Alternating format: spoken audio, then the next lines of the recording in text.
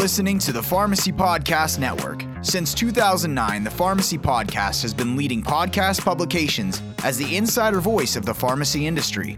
Explore the profession and business of pharmacy through audio. Join us at pharmacypodcast.com or subscribe on Apple Podcasts, Spotify, Google, or any of your favorite podcast directories. Hello and welcome to PTCE's Pharmacy Connect, a podcast focused on continuing education created by pharmacists for pharmacists. PTCE is the leader in pharmacy and managed care education. In these episodes, listeners will be presented with the most recent clinical updates and strategies for implementing into practice. And now, here's our host and founder of the Pharmacy Podcast Network, Todd Urey. PTCE Pharmacy Connect. This is the next podcast. Actually, you could call it a part 2 for our chronic lymphocytic leukemia discussion. This is going to be insights into the pharmacist role in therapy management. I want to welcome back Dr. Katherine Tobon, who's a clinical pharmacy specialist in malignant hematology with Moffitt Cancer Center in sunny Tampa, Florida. Welcome back, Katherine. How are you? I'm good. It's great to be here again. It is, and it's probably just as beautiful and sunny as it was there before, as I was complaining about Western Pennsylvania only getting 68 days of sunshine per year. Now you can see why I'm a little bit uptight about it. Yes, we did get rain this weekend, but I must say it's definitely a beautiful day again today.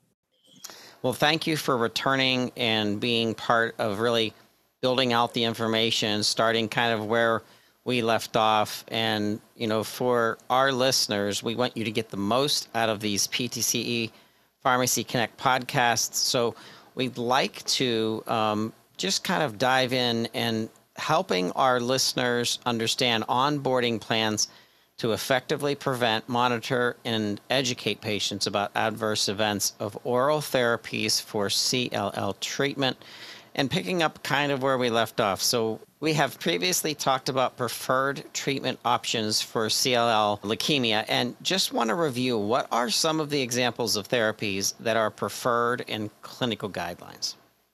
Yeah, so the preferred frontline therapies include our Bruton tyrosine kinase inhibitors, as well as our BCL2 inhibitors with the monoclonal CD20s. Now, the frontline options include acalabrutinib with or without obinutuzumab, ibrutinib, or that combination of venetoclax and obinutuzumab. So I want to let the listeners know, just in setting the stage, we are going to have a link in our show notes to get you to part 1. If you didn't listen to part 1, Dr. Katherine Tobon, tell us just a little bit about you, and then we're going to dig deeper into this because I have some more questions. Yeah, so I'm a clinical pharmacy specialist here at Moffitt Cancer Center in Tampa, Florida. I primarily work in the clinic setting, and I work with a large group of providers, the frontline providers in CLL, and we see dozens of CLL patients every day. So I'm actively involved in choosing the frontline therapy as well as monitoring, and that's really what we're going to spend a lot of time on today, is once we've picked a therapy for patients, how do we manage all the different toxicities? Excellent. Excellent. Thank you. So just to review, we've already listed some examples of therapies that are preferential in clinical guidelines, and we much appreciated that. Let's also talk about are different treatments used if a patient is newly diagnosed or if they've been on the therapy before? So the same drug classes are utilized both in the upfront and relapse refractory CLL.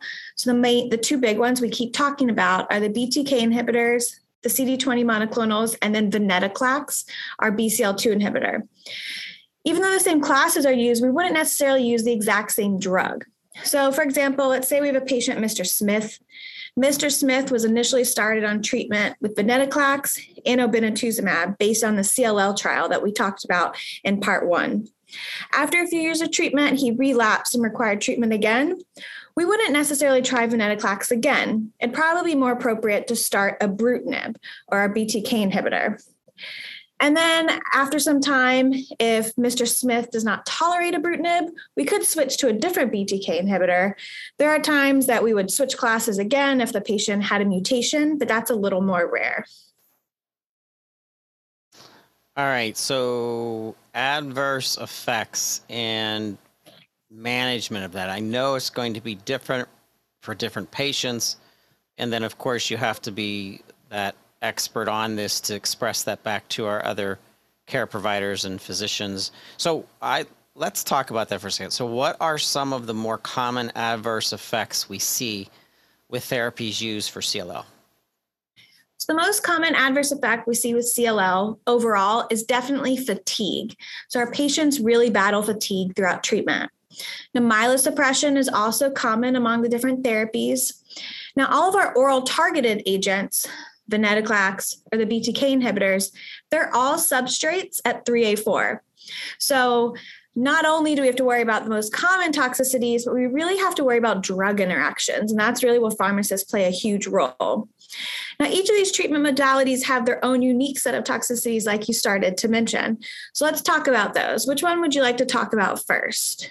Why are adverse effects different among BTK inhibitors? Like is there more information you can share on some of the differences between those therapies? Yeah, so BTK inhibitors are a great first drug class to talk about. So there are 3 different BTK inhibitors that we utilize in CLL: ibrutinib, acalabrutinib, and zanubrutinib. There are a handful of toxicities that are common among all of them. So we have transient lymphocytosis. That's where the white count continues to go up. Now, that is not an indication of worsening disease, and that can be bothersome to patients who watch their counts really religiously. The myelosuppression is another common class-wide effect.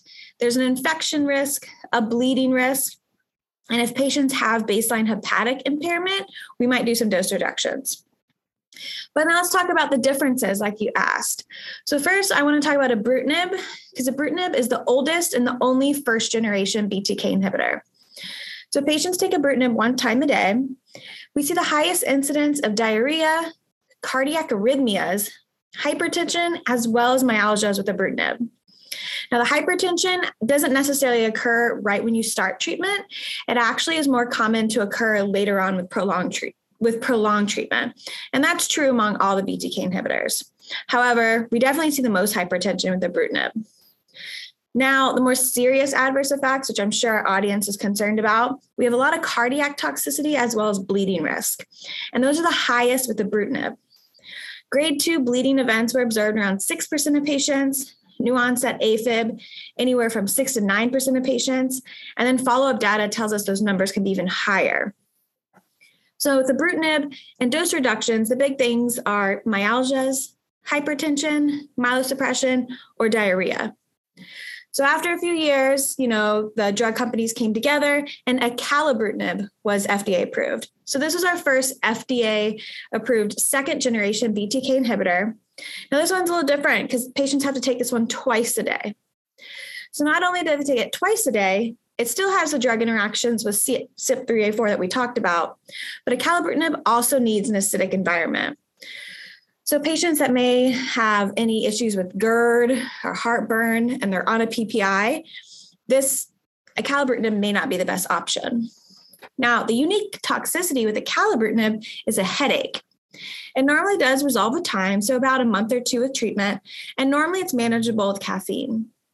Now, those more serious adverse effects we talked about are actually lower with acalabrutinib. So AFib, 9% or lower, 4% of major bleeding, less than 10% of hypertension. So overall, acalabrutinib, more drug interactions, take it twice a day. But on the cardiac side, it definitely seems more favorable for our patients. Now, I just want to touch on the newest BTK inhibitor, zanubrutinib. Now, I'd like to note that this is not FDA approved in CLL, but it is listed in the NCCN guidelines as a treatment option. Zanubrutinib is FDA approved for relapsed or refractory mantle cell lymphoma, Waldenstrom's, as well as marginal zone lymphoma. Now, if you look at the package insert, it says zanubrutinib can be taken twice a day or once a day. And I'll tell you in clinical practice, and definitely with the PK of the medication, we prefer it to be taken twice a day. Most common side effects with this one, again, bruising, diarrhea, but the key and unique toxicity with zanubrutinib is neutropenia. So this can be managed with growth factor support, but it's not something to ignore because we know that our CLL patients are already inherently at a higher risk of infection. Now back to those more serious cardiac toxicities, they're even lower with zanubrutinib. Some reports of only 2% AFib, most of the bleeding being mild and hypertension around 6%. However, I will tell you what I've seen in clinical practice is we are still seeing some higher incidence of zanubrutinib, or we're seeing higher incidence of hypertension with zanubrutinib as treatment goes on. So we definitely still want to keep a close mind on this. So to kind of recap, we have our three big BTK inhibitors. We have ibrutinib, acalabrutinib, and zanubrutinib. We see the highest incidence of diarrhea, cardiac arrhythmias, hypertension, and myalgias with ibrutinib. Acalabrutinib's hallmark toxicity is a headache. And the newest BTK inhibitor, zanubrutinib, neutropenia is definitely the hallmark toxicity. All right, what about some general management strategies for cardiac adverse effects specifically? So this is another great question. It's something that we talk about every single day in clinical practice. So the key cardiac adverse effects that we see with BTK inhibitors are atrial fibrillation, bleeding, and hypertension. Let's just start with atrial fibrillation. So AFib obviously, is very concerning, and especially we know that CLL is more common in the elderly population. So all of these patients should have a baseline cardiac assessment. Now, many of our large NCC and cancer centers actually have a joint cardio oncology program that they work really closely with, and this is definitely something that's of benefit. But even the community practices, if you do have a patient on a BTK inhibitor, I would recommend patients getting a baseline cardiac assessment. Now, let's say they started treatment and AFib or a flutter did occur. The first thing you do is you calculate the CHADS-2 VAS score. And you kind of go back to the basics. So if the score is 0 to 1, generally the patient's okay to continue the BTK inhibitor. However, if that CHADS-2 VAS score is 2 or greater, then we really need to have a joint discussion about risk versus benefit for the clinical team and the patient. Now, if we do treatment for the AFib, which we definitely can, and there are many times that we do, we generally prefer beta blockers over calcium channel blockers, and that's really because of the drug interactions. And the same with amiodarone. We would try to avoid amiodarone if a patient is still on a BTK inhibitor.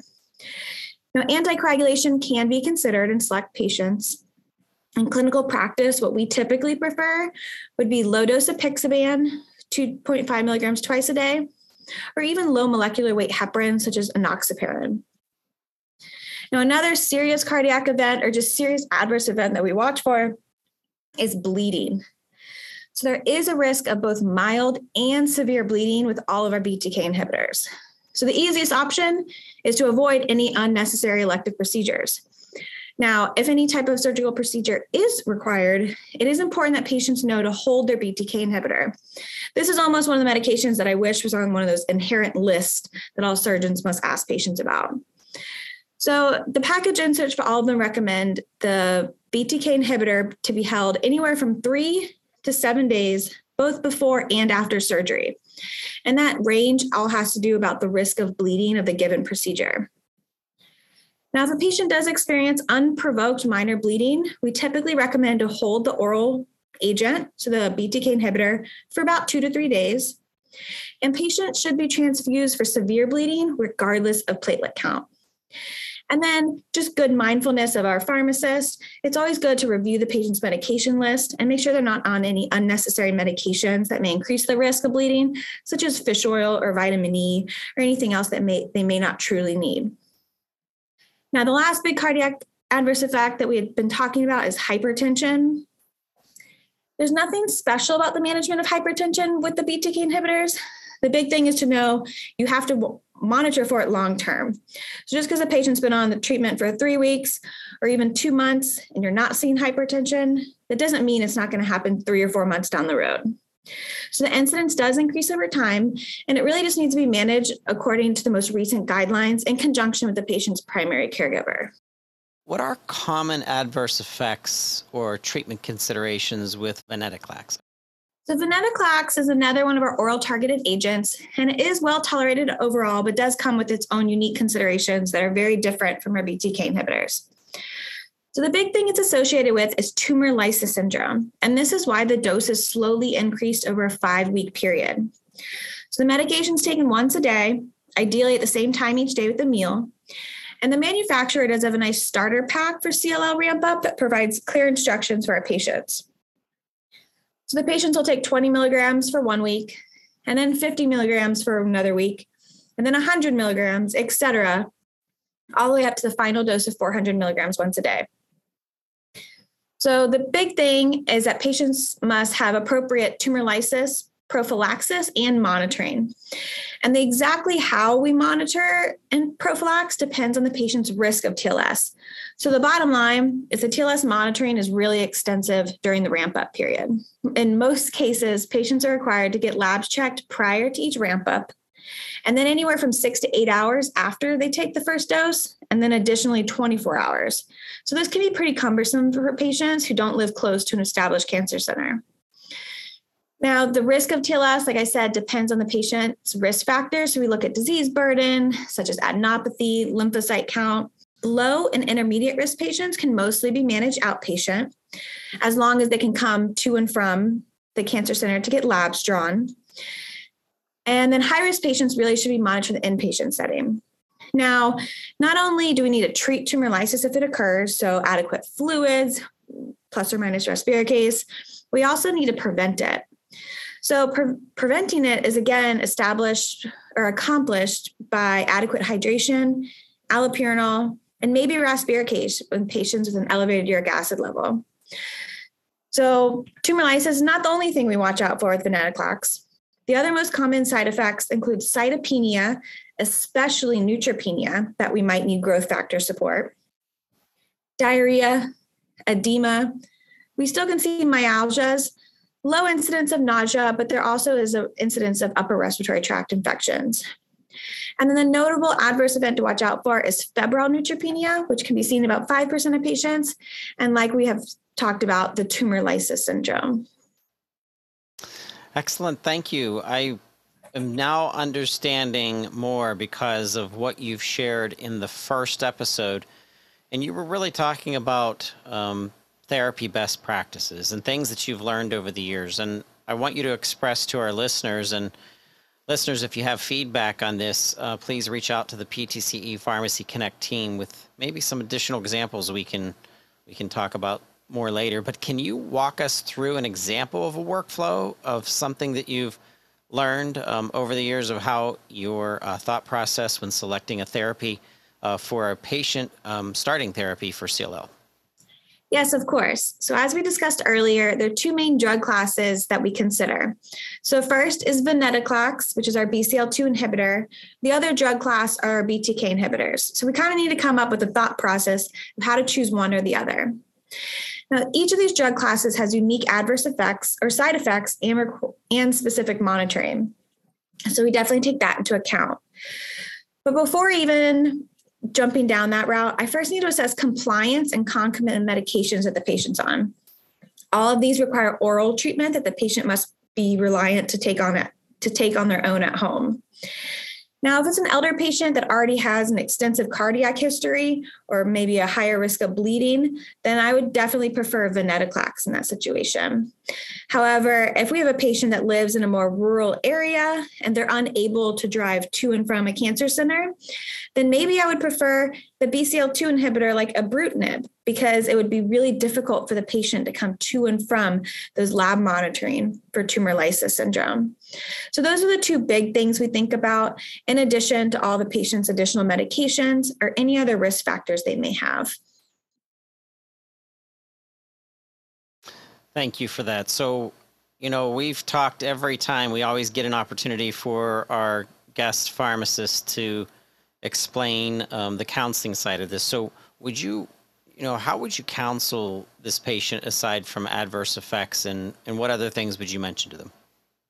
So there's a lot that we go over. And typically when we do this counseling, we like to do it more than once, because 90% or probably 60% of what we say kind of goes over the patient's head because they're receiving so much information that first day. So as you said, we definitely need to talk about toxicities. But the first thing really is adherence, proper administration, and drug interactions.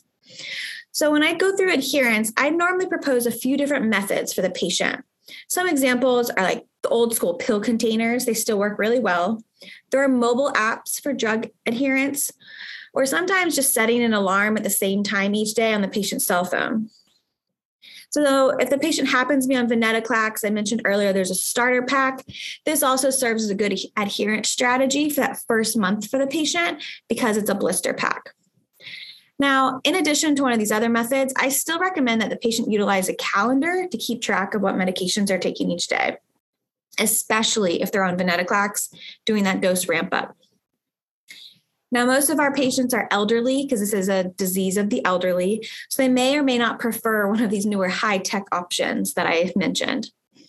Then I also take time to review drug interactions. So I explain if there's an interaction and why it's an interaction. And I really spend a lot of time going through over-the-counter medications and herbal products because these commonly get missed and patients forget that those are still medications and they still can have a true impact on the oral treatments that they're taking. So what other activities are we missing? What more can pharmacists be involved in? So pharmacists play a key role in multiple steps of the patient's access to the specialty medication. So first, on the clinic side, we have our clinical pharmacists. So they build the outpatient treatment plans and order sets for each regimen. They're also an integral member of that clinical team to help determine which CLL therapy is most appropriate for each patient. Clinical pharmacists also help out with patient education. They either educate the patient themselves or the other clinical team members. So we play a huge role in education of providers and nurses in the clinic. We review how to correctly take, handle, store, and dispose of these oral targeted agents. And of course, like I had spent a lot of time on, the clinical pharmacists definitely spend a lot of time assisting with toxicity management. So for example, early ibrutinib-associated diarrhea can be really cumbersome and can cause a patient to be non-compliant. Now, this can be really easily mitigated with a nighttime administration of the medication or perhaps a dose reduction. So that's just one really good, easy spot where clinical pharmacists can make an impact. As I mentioned, pharmacists also have a role in staff education. Now, this can include education on the regulatory side, such as specialty pharmacy requirements, but also nursing education on the medications themselves. And many times, clinical practice is set up for the nurses to do the triage patient calls. So therefore, it's imperative that nursing and other clinical staff be up to date on clinical pearls of each of these new oral targeted agents as they come about. Now, retail and specialty pharmacists are also pivotal in drug dispensing and distribution. So as you can see, pharmacists are really involved in every step of the medication acquisition process, from choosing appropriate treatment and dose to patient and staff education, all the way to proper dispensing and distribution to the patient. I want to thank you because going to the depths of understanding what a patient is going through is so part of being a good healthcare provider. And pharmacists have always been the most trusted, healthcare providers based on surveys that have been out there for consumers. And when I think of you giving a shout out to our pharmacists, letting them know, please be aware of those over-the-counter, medications, ginseng, garlic, grapeseed. There's a bunch of them out there that people think, well, this is just great for me. And you're like, listen, if you're not paying attention to what it does to you, because even though it's natural and it's over the counter, it still does something to you. So thank you so much for mentioning that. And it really makes it relevant because I know our pharmacists out there hear this all the time, from many patients in multiple disease states. So I appreciate it. Yeah, thank you for taking the time to go through all of this. Something I'm very passionate about. And, I see it every single day, the huge impact that pharmacists make for all of our CLL patients. Absolutely. We always give our special guest, which was you, for a second time. And we thank you so much for coming back to PTCE Pharmacy Connect. It's meant a lot to us. We hope to have you back again, but we can't let you go yet. We have to answer our last question, just like we asked last time. What would you say is the single most important takeaway for our pharmacists listening in today? So CLL management relies heavily on oral targeted therapies. So these BTK inhibitors and venetoclax. Now, both drug classes are incredibly efficacious in CLL, but they definitely have their own set of unique toxicities. Really, the key thing I want everyone to remember is that pharmacists play an integral role in the management of CLL, the toxicity management, and patient and staff education, and continue to advocate for yourself and continue to be there for the patients. Thank you so much for, once again, Dr. Katherine Tobon, coming back and sharing with us your passion as a pharmacist. We encourage all pharmacists listening in to reach out to us. If there's anything we can ever do for you, you can find us on social media platforms, Instagram, Twitter, LinkedIn, as well as the PTCE Pharmacy Connect team. Let us know what you think of these podcasts and how we can make them better. And if you have any ideas, please reach out to PTCE Pharmacy Connect. You can find them on Twitter at Pharmacy Times CE. And they're very responsive. I absolutely love their team. Thank you so much for putting together such a great two-part on this complex subject. It is. We need more information, and it's good to hear it through podcasting, easy on the go. And we appreciate everything our pharmacists are doing. And once again, I just want to say a special thank you to you, Katherine. Thank you for having me. Really enjoyed spending time talking through a topic I'm very passionate about and look forward to being back. And pharmacists, thank you for listening to PTCE Pharmacy Connect. Thanks for tuning in to the PTCE Pharmacy Connect podcast. Your feedback is important to us. Please share with us your thoughts on this episode and other topics you'd like to learn about. Go to pharmacytimes.org/contact and send us a message.